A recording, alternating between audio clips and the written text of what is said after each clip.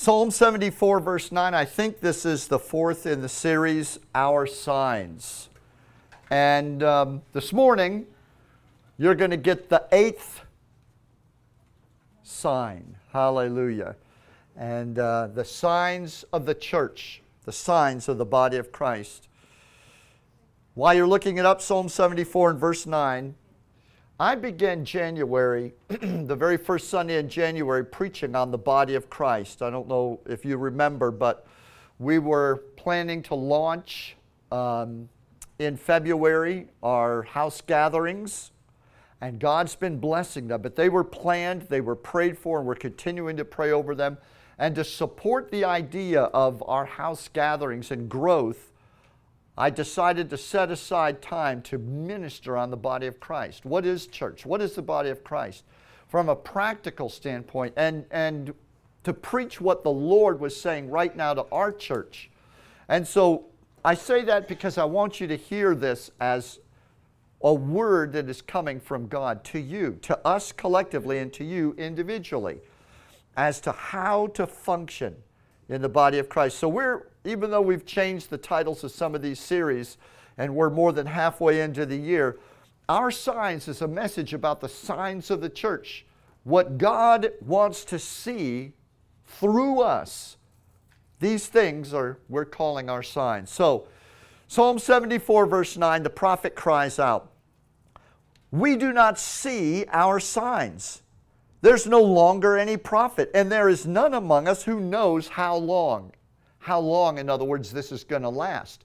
Where are the prophets that can tell us why we're in this desert place? Where have our signs gone? How can we get them back?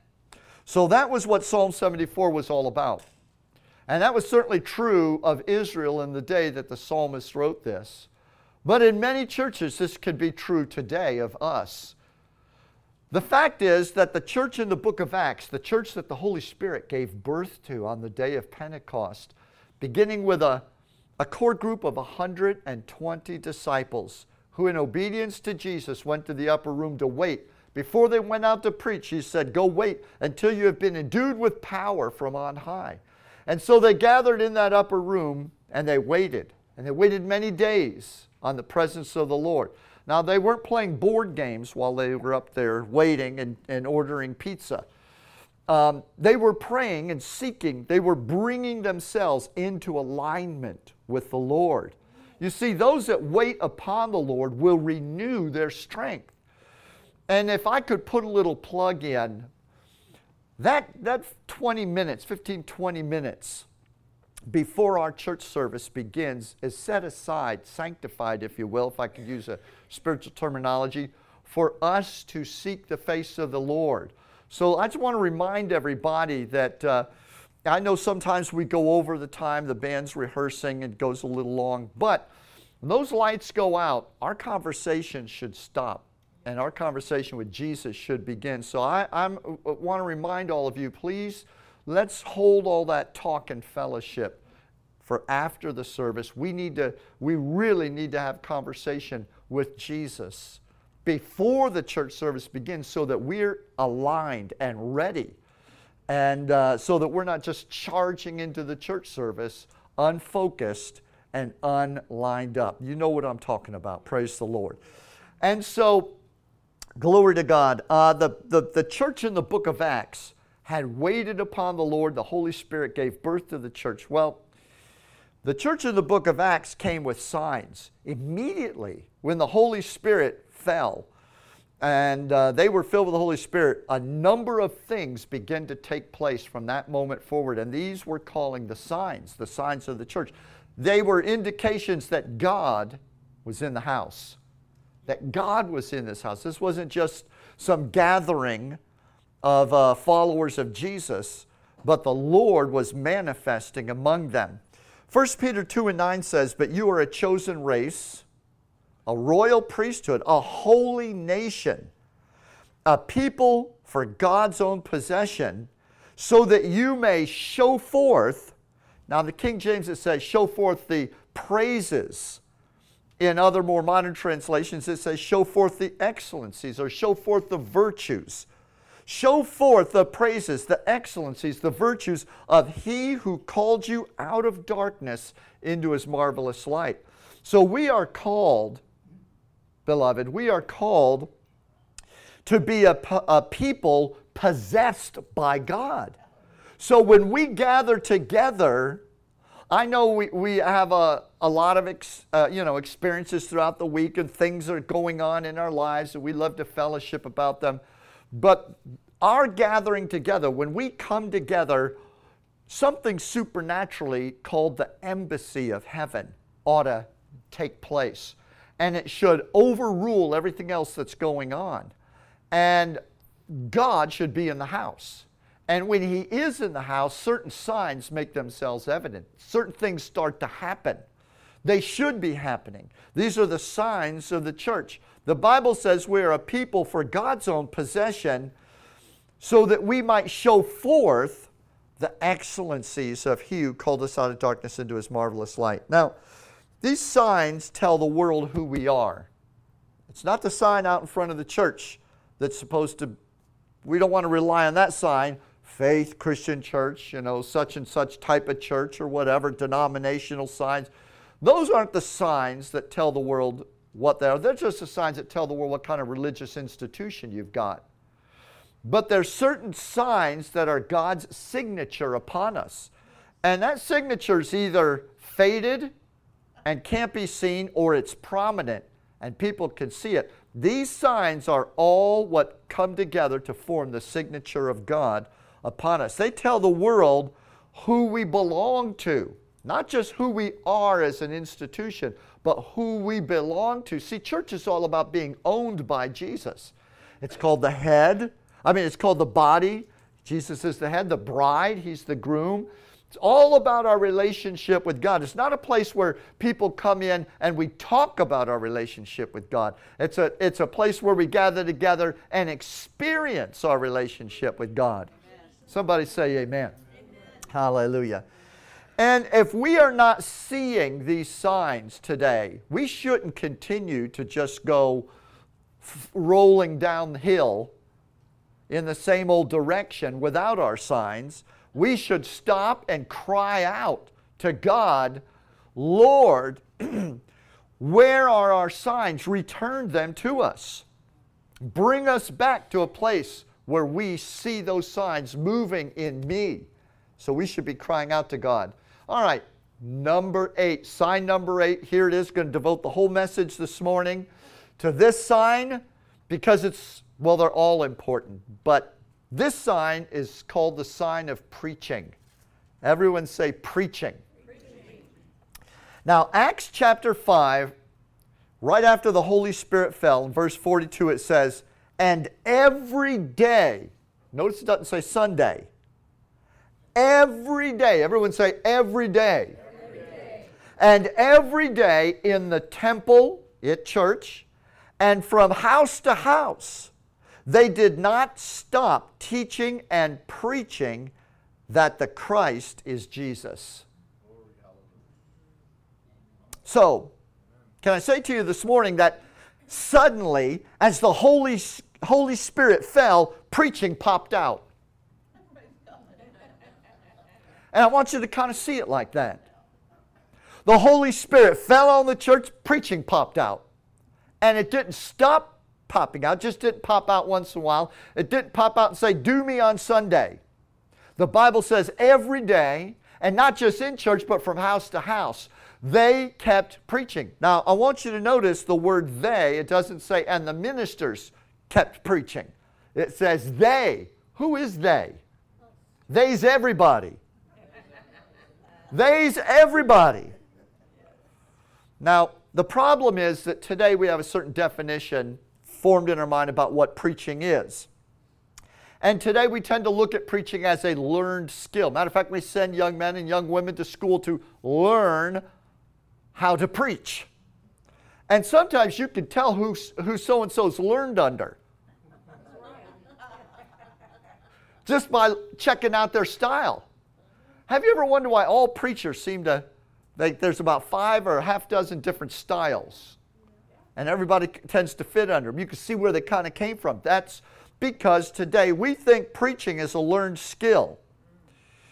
But we forget that real gospel preaching is supernatural. True preaching is one of the signs of the church. Can I tell you that for those couple thousand years before the Holy Spirit fell on the day of Pentecost, nobody ran around and preached. All that Old Testament stuff, Israel, no one was running around preaching. They would teach and give instruction. Prophets would occasionally come, thus says the Lord, and prophesy. But the preaching, the word preach means to declare, to proclaim the good news. Preaching. Well, there wasn't any good news to proclaim. They were hoping God was going to do something. The prophets kept prophesying God's going to do something, but God hadn't done it yet.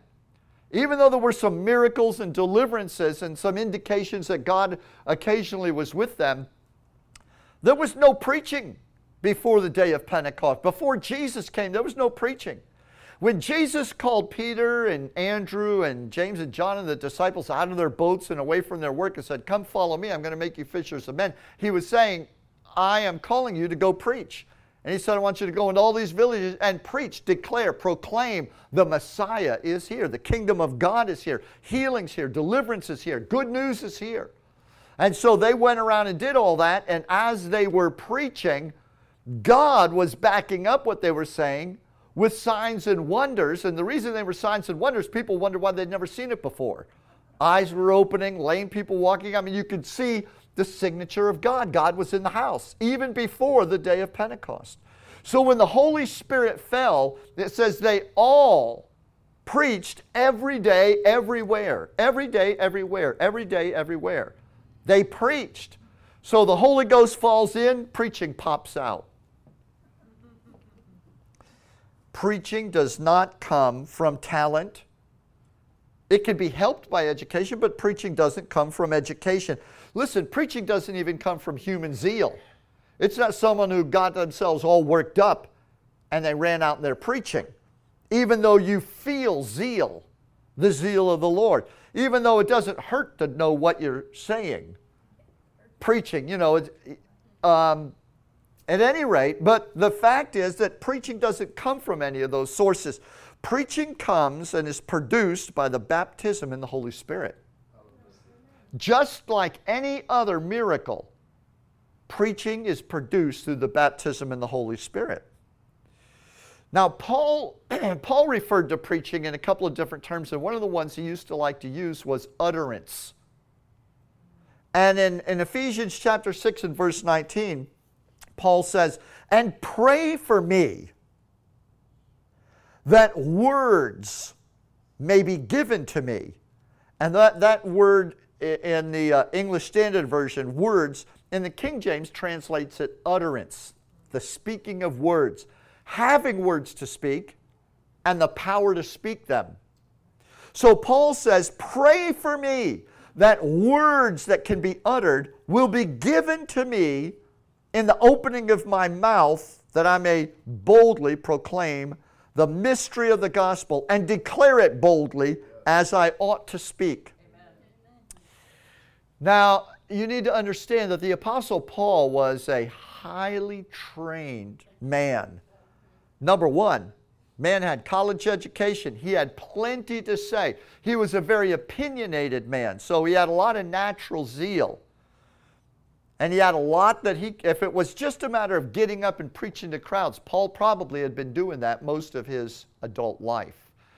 Sounds like he was probably doing it from the time he was a teenager. So here's this man with education, with zeal, with plenty to say, begging the church in Ephesus, "Please pray for me that I might preach." And when he describes preaching, he says that it may be given to me, that words may be given to me. That's why preaching isn't just go running through the Bible, find a cool thought, and then get up and explain it to people. There's nothing wrong with that, but that's not preaching. And I want you to understand there's a unique manifestation of the Spirit that is one of the primary signs of the church, called preaching. Do you know there's some churches that haven't preached in years, but their doors are open at least once a week. There are thousands of Christians who file into church that have never heard preaching, not real preaching.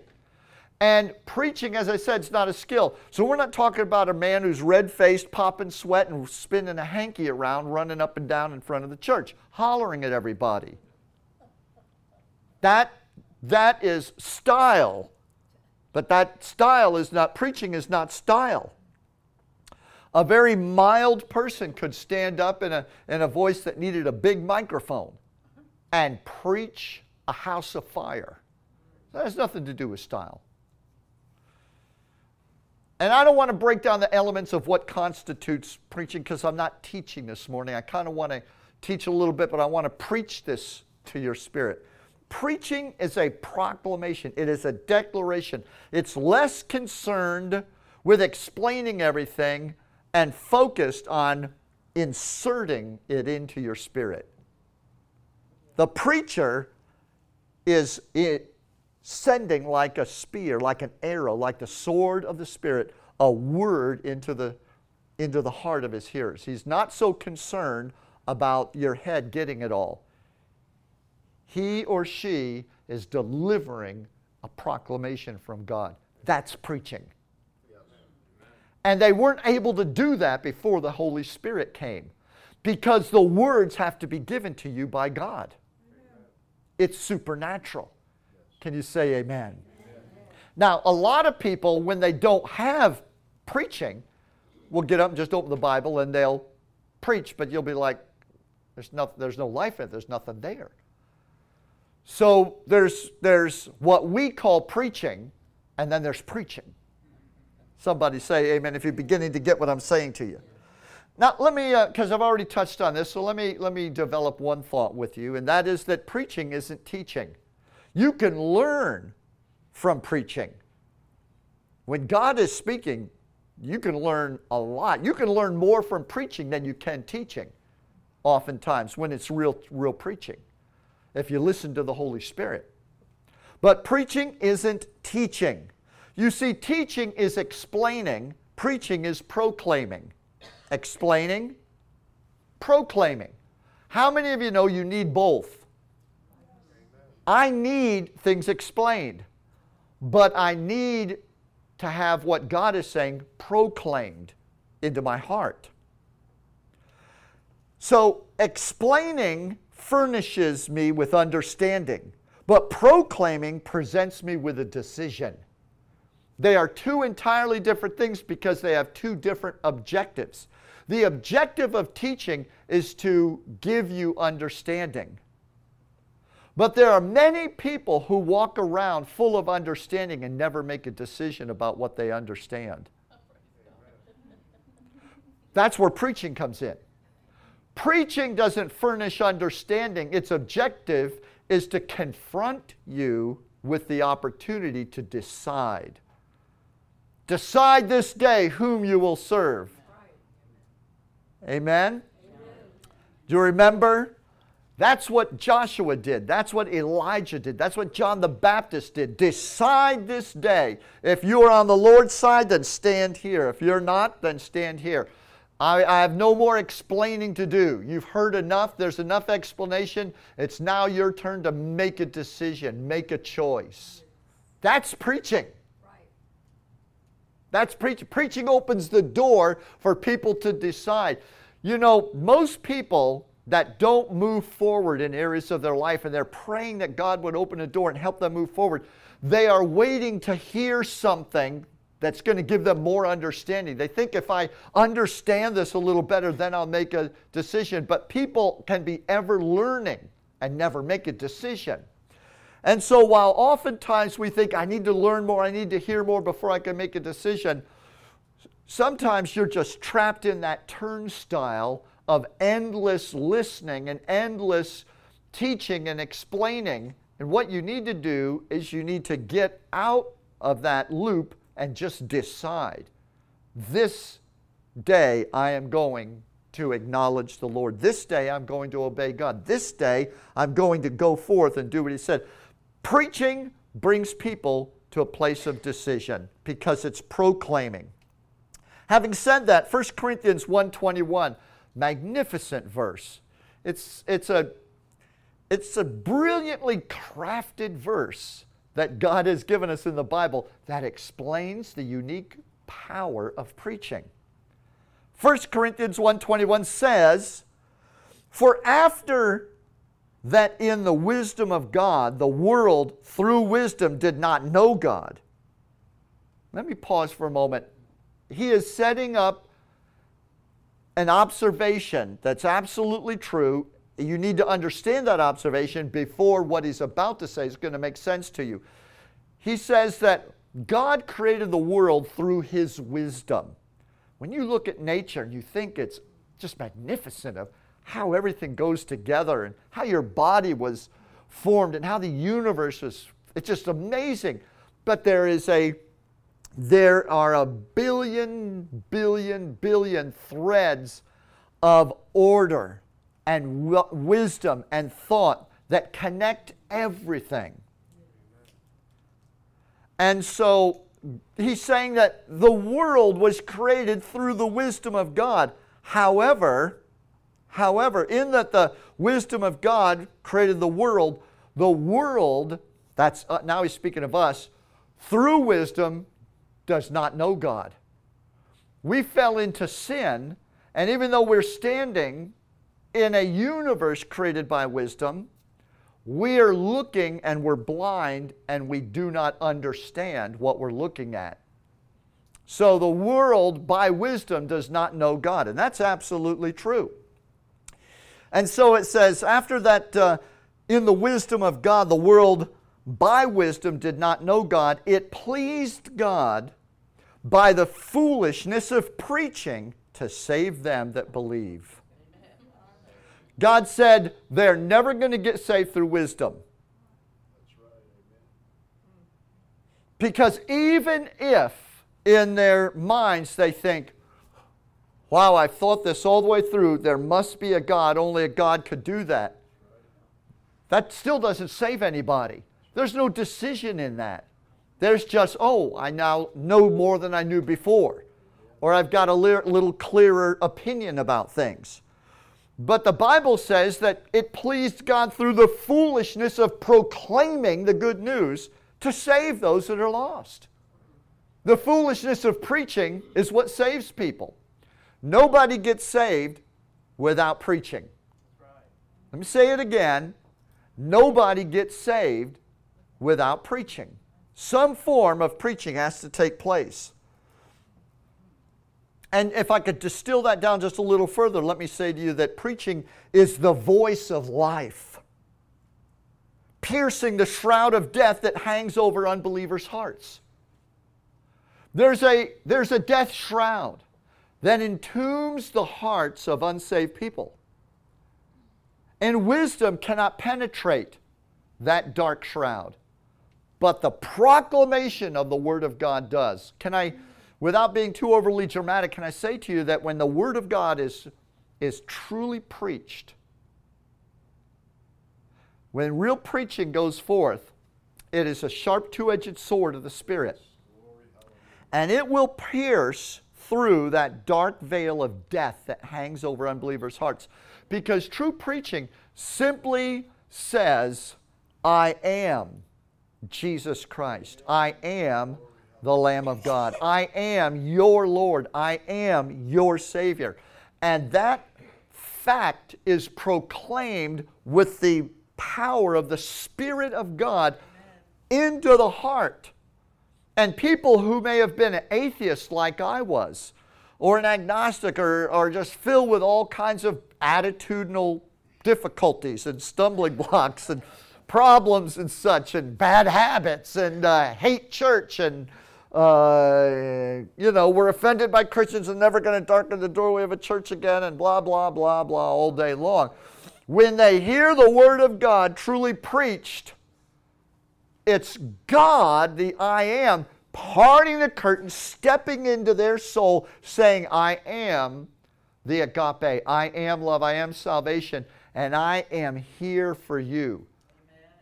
Amen. All the arguments now lose their validity. They don't matter. That lost soul now knows God is speaking to me. Choose to accept or reject it. There it is. There's no need for more explanation, no need for more wisdom. You see, God is speaking through that preaching. If you and I would just be focused, determined, and bold, if we would believe in the gift of preaching, if we would believe in the true preaching of the gospel and do it, rather than trying to show people, look how cool I am and I'm a Christian, and instead of trying to influence people, if I just be real nice to them, and we'll do anything but preach the gospel to people. They won't get saved through any of those other things. It is the preaching of the gospel that opens and pierces the death shroud hanging over the hearts of unbelievers. It pleased God through the foolishness of preaching to save them that believe. Let me go on and share another point with you. If preaching's just for ministers, specially called people, then we're in big trouble. If they're the only people that have that gift or can preach, then we really are in serious, serious trouble. But let me tell you, preaching isn't just for ministers. The Bible says they were all filled and preached the Word of God.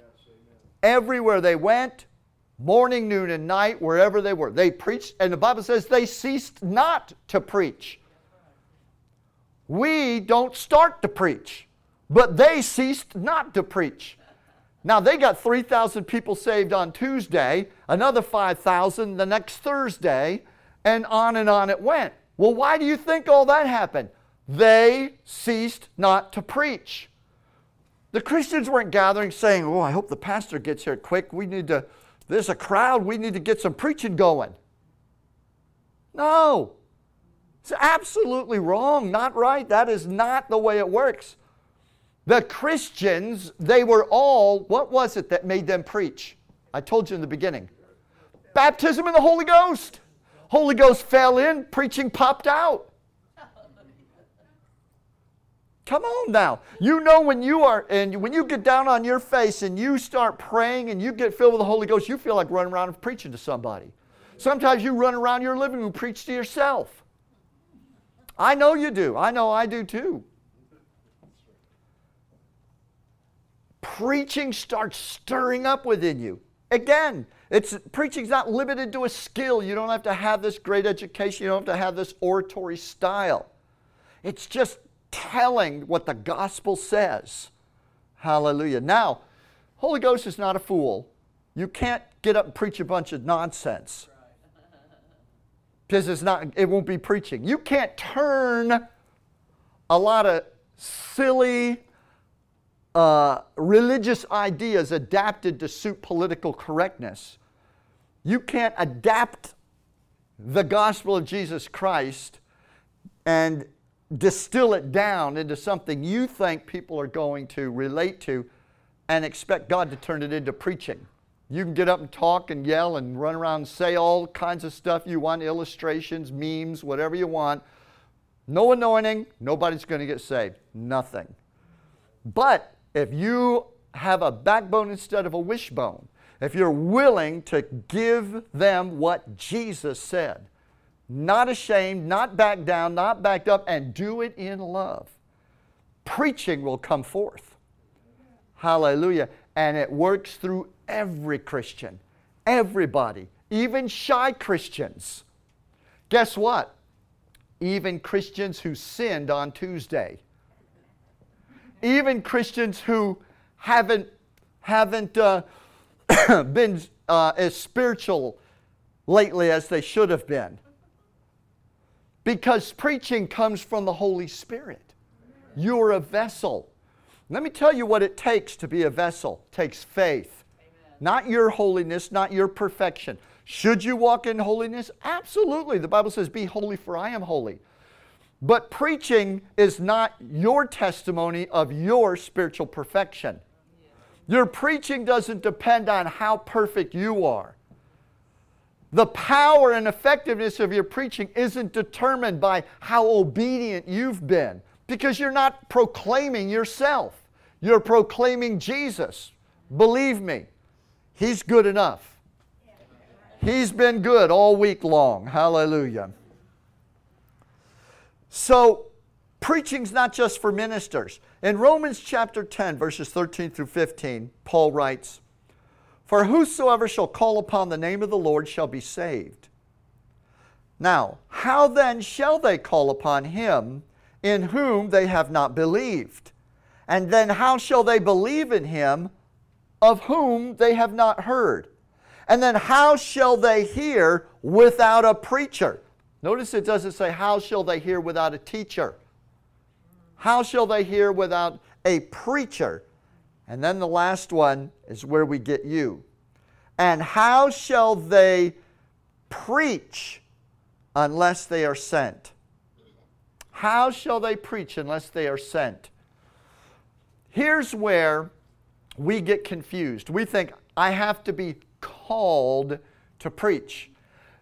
That's partially true, in that preaching comes from the call of God. But when we think of being called to preach, we think of life vocation. We think of God calling someone into the ministry for their life. The call of God that separates a man or a woman to serve God in some ministry capacity for the rest of their life. But where does that leave the rest of the Christians? Every one of us for the rest of our life are to be a witness for Jesus. When God filled you with the Holy Ghost, did He give you a different Holy Ghost than He gave the Apostle Paul? No. The same Spirit that raised Christ from the dead dwells in you, the Scripture says. And so, the sending comes through the Holy Spirit. It says, how shall they preach unless they are sent? Well, the baptism in the Holy Spirit produces sending. Did you ever notice how when you got filled with the Holy Ghost, you wanted to run around and do stuff for God? Simplest way I could put it. You know, I was an atheist. I wasn't really sure what I was supposed to do or be as a Christian, but I was certain that Jesus lived in my heart, and I had started to read the Bible. But when I got baptized in the Holy Spirit, all of a sudden the whole world was different to me, and I was different. And all of a sudden there was a force in me trying to jump out, trying to preach. There was a motivation in me to go and do things for God, to preach the gospel and to say things and do things. You say, yeah, well, you were called to preach. No, no, no. I was being sent. Every Christian gets filled with the Holy Ghost, gets a sending. You are sent. If you receive the baptism of the Holy Spirit, you've received sending. You receive the Spirit of God, you receive sending. It's the Spirit that sends us. Now, we get sent in different ways. And how far we get sent may be different. But the fact is, every one of us has sending. And so how shall they preach unless they are sent? Every one of you who are filled with the Spirit, who have the Holy Spirit, you have the sending anointing. You have all it takes to preach. Perhaps all you lack is the desire to do it. And you should stir that up within yourself. You say, oh, I need more of the Spirit move in my life. You just need to have compatible feelings with the feelings of the Holy Spirit. Holy Spirit wants to preach. So if you're willing to put yourself in the hands of the Holy Spirit, Lord, I want you to use me. I'd like to preach through you. Well, Lord, not through me. Well, I need people to get saved. Nobody's going to get saved unless you preach to them. Glory to God. Let me talk about this desire to preach. Where has the desire to preach gone? Increasingly, numbers of young Christians seek ministry positions today, such as musicians. Everyone wants to be in the praise band.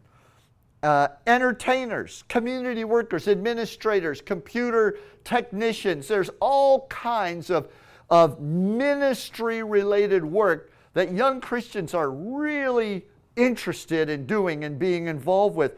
But it seems like we have a declining number of young men and women who want to preach. The desire to preach seems to have left the church. Where are all the Christians who want to preach? Everybody wants to star in a movie for Jesus. Everyone wants to sing for Jesus, or play music for Jesus, or go create things on the computer for Jesus, or be an athlete for Jesus. But none of those things that I've mentioned, or any that you could think of, are going to lead a single person to Jesus. They might make them think about Jesus. You can educate through those things. You can get people's attention through those things. But when it gets down to the moment of salvation, it pleased God through the foolishness of preaching to save those that are lost. Where has the desire to preach gone? Where is the desire, knowing that without preaching, very few people are really going to come to Jesus? Why aren't there more Christians praying the desire to preach upon themselves? Before you get bummed out and think this is a condemning question, I have to say that I think maybe one of the biggest reasons is that mistakenly many of us have been just taught, I think unwittingly, just through the tradition of how church works, that we are unqualified to teach, that only certain people, based on everything, I don't want to re-preach everything I've said up to this point, but based on what we think preaching is, many of us don't feel like it's our job. We don't feel qualified to preach. And so many people just sort of dampen down, shut down, dull down, if you will, any desire to preach. And they think, well, that's not me, that's not my job, that's not my ministry. But that's based on a mistaken identity that only certain people who are, quote, called to the ministry are the ones who are qualified to preach. I've already said what qualifies you to preach. Hallelujah.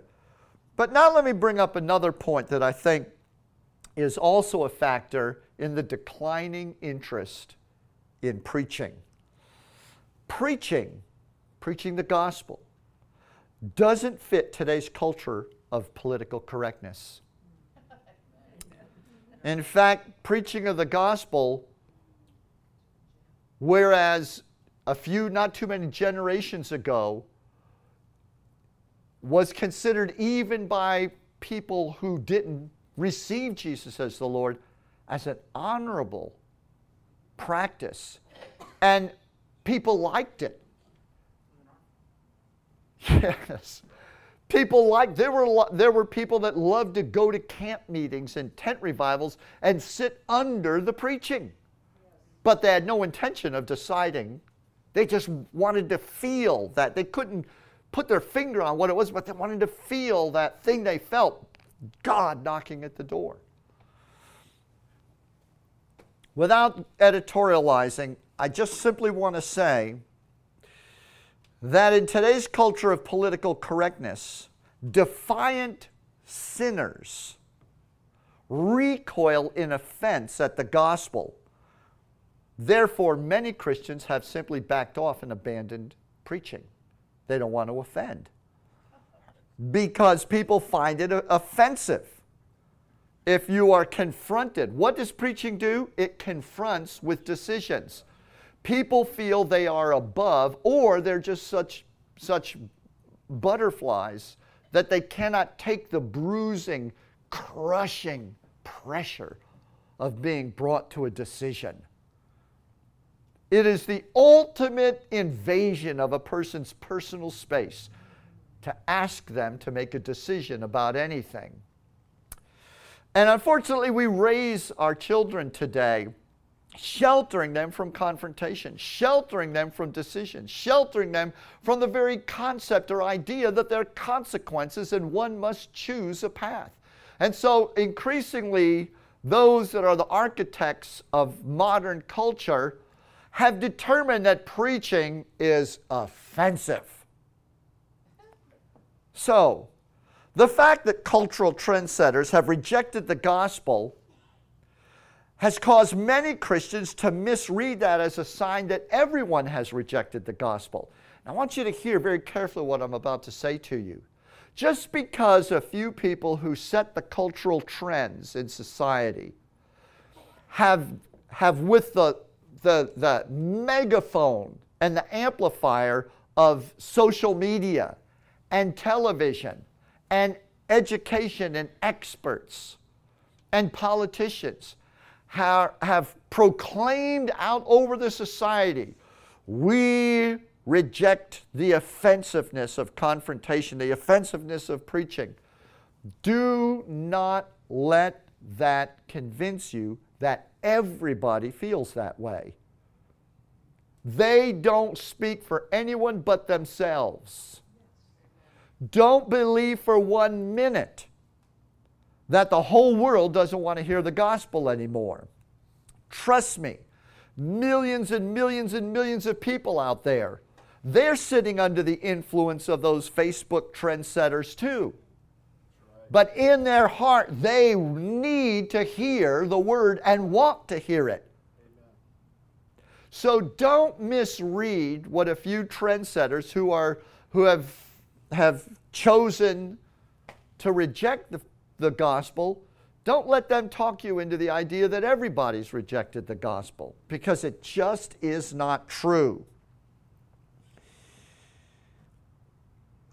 But too many Christians who are concerned with their own popularity among sinners have abandoned preaching because they see it as ineffective at winning modern people. They think we can't win these modern people with preaching because they get offended. So we have to find more clever ways of doing that. You know what that is? That's Satan stealing your best tool.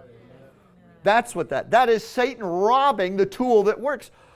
My goodness, all the devil has to do to shut down the church is to convince you that society's moved beyond preaching.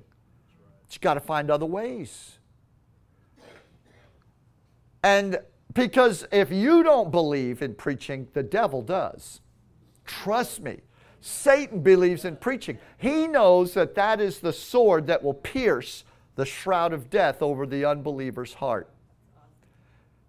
He knows it will. And he wants you to lay that sword at his feet. He wants you to stop preaching. He wants you to seek to just double down on being nice to people and double down to being relevant with sinners and double down on showing them how even though you're a Christian, how normal you are. That train left the station. And I'm not even sure that, I like the fact that sinners are a little afraid of me. Amen. I like it when they don't know what's he going to do. He's a little weird. If they got a bad opinion, I almost like that sometimes. I worry that the unsaved are going to wrap their arms around me and go, he's just one of us. He's just a fuzzy bear. We just like him. We relate to him. He relates to us. There's no difference between him and us. That bothers me. I feel like if I don't get some pushback and get the preaching of the gospel out there, you see, you've got to be willing to live as a testimony for Jesus Christ. I'm not talking about being obnoxious or being difficult. But you should live first as a preacher of the gospel than anything else. That should be the thing that above everything else drives you in your relationship. Someone say amen. Amen. We need Christians who are alive enough to the burning love of God and dead enough to the pressures of political correctness to sail out into God's harvest and throw out the lifeline of truth. Amen. Why are our ships tied to the docks? Why are we not sailing out into the harvest? We need to be alive enough to that burning agape and dead enough to the pressure of political correctness. If you're too alive to political correctness. What are the political postures of the day? What are the political popular positions to take? Oh, I'm so afraid if I said what the gospel really says. You get what I'm saying? If you're too worried about that, you can't preach. One of the things that in thinking about preaching that I've realized is that you have to be absolutely dead on focused on Jesus. You lower your focus from Him and become issue-oriented or become, socially driven, and you can't preach. No preaching can come from that. You cannot preach until your vision is back on Jesus. That's where the fearlessness comes from. That's where the joy comes from. That's where the power to cut the captives free from their chain and bring them to the Lord. If you're not willing to preach the gospel to someone's heart and then have them say, you're a total nut, don't ever tell me that again, or have them completely reject you. If you're not willing to do that, you're not ready to preach. You need to go back on your knees and pray, Lord, help me get to the place where I'm not worried about people accepting me or rejecting me. I want to bring the gospel, and I believe with all my heart, if I truly bring the gospel, it'll touch hearts because it's the agape love of God. Help me to be an instrument of God's love. Help me to be characteristic in my presentation of the love of God. Jesus was gentle. He was wonderful. He was loving. People could see what He was saying in the way He said what He did. Wrapping up, let me just say that, as I said already, we don't need a formal education in order to proclaim what Jesus has done for us. Preaching is the spiritual homing beacon for lost hearts. If we would get it out and preach the gospel, those lost hearts lost at sea would pick up that homing signal and begin to move towards God. Remember this, man thinks with his head, but he decides with his heart. Preaching cuts to the heart. You can save a lot of time and a lot of stress if you just get bold, stop trying to convince people, and preach to their heart. Then their heart has something to act upon. Amen? Amen? All right, let's stand together. I'd like us closing this morning to make this one focus. Lord, stir in me the desire to preach. In whatever form God wants that to take in your life, just know that there is no restriction against you preaching. You don't have to be the pastor to preach. You don't have to be a house group, home gathering leader to preach. You don't have to be living a perfect life to preach. You just have to have the Holy Spirit, have Jesus in your heart, and let His love move you towards the lost. Believe me, He will use you to preach the gospel to others. You don't have to pray a certain amount. You don't have to read enough. By the way, when you pray in your prayer life and devotional life, when you read the Bible, if you were actively putting yourself in the hands of the Lord saying, Lord, I want to preach the gospel to my friends. Now, that doesn't mean I want to be a sermonizer to my friends. Sinners don't need a sermon. You can preach literally in 45 seconds. Less than. You can preach enough for a person to get saved in 1 minute. You know that's true, don't you? You can't preach without praying. You got to pray first. God will give you what to say. Pray, the Holy Ghost will rise. Remember, fill with the Spirit. Spirit drops in, preaching pops out. Hallelujah. It's when we're not praying that you get long sermons.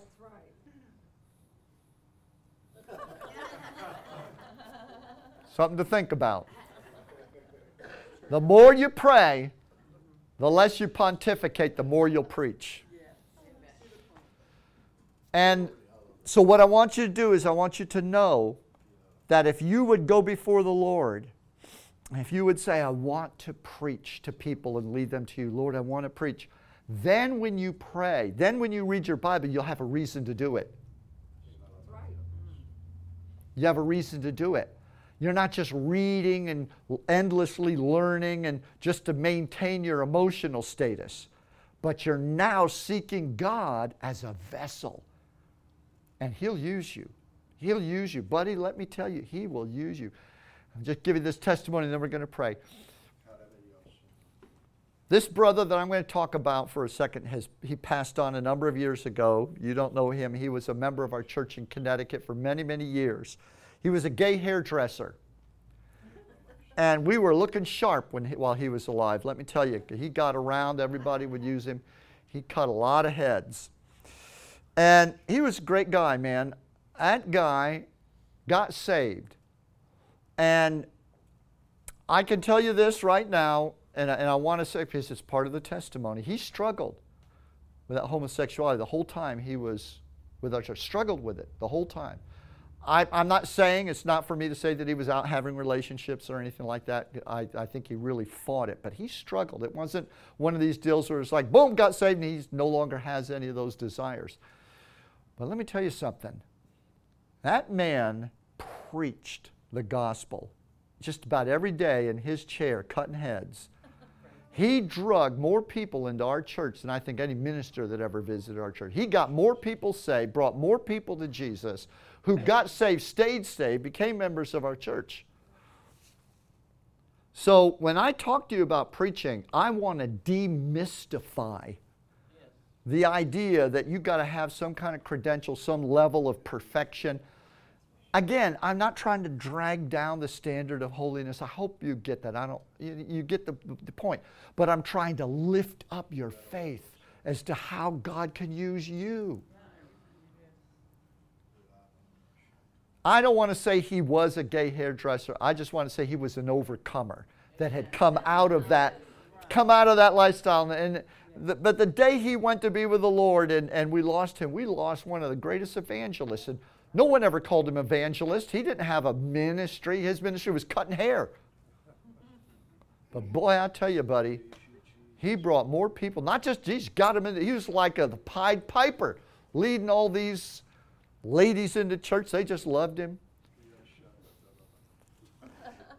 So you get the idea? Praise the Lord. I pray the Lord will turn you into Him with certain limitations. Hallelujah. Wherever you are at in your life, may the Lord turn you into a preacher from house to house and every day. Father God, we just say thank you. Preaching comes from the Holy Spirit. Oh, Father, launch us. I pray that everyone that hears this message will be stirred to go on their face and say, what am I doing? I need to preach. One of the signs of the church that says God is in the house is real preaching. And sometimes, Lord, services go by and there's not been 30 seconds of preaching. Precious Savior, make us a preacher. Send us into the world, Lord, to be a witness, not by showing what we can do, but by proclaiming the eternal gospel of your Son, Jesus Christ. Put your hand over your heart. Let's say this together. Lord, this heart which you have given me decides today I will be a preacher of righteousness. In whatever way I am able, through your abilities, I will proclaim Jesus to the people you send me. Thank you, Father. Help me to keep this vision before my face and not let it diminish. In Jesus' name, amen.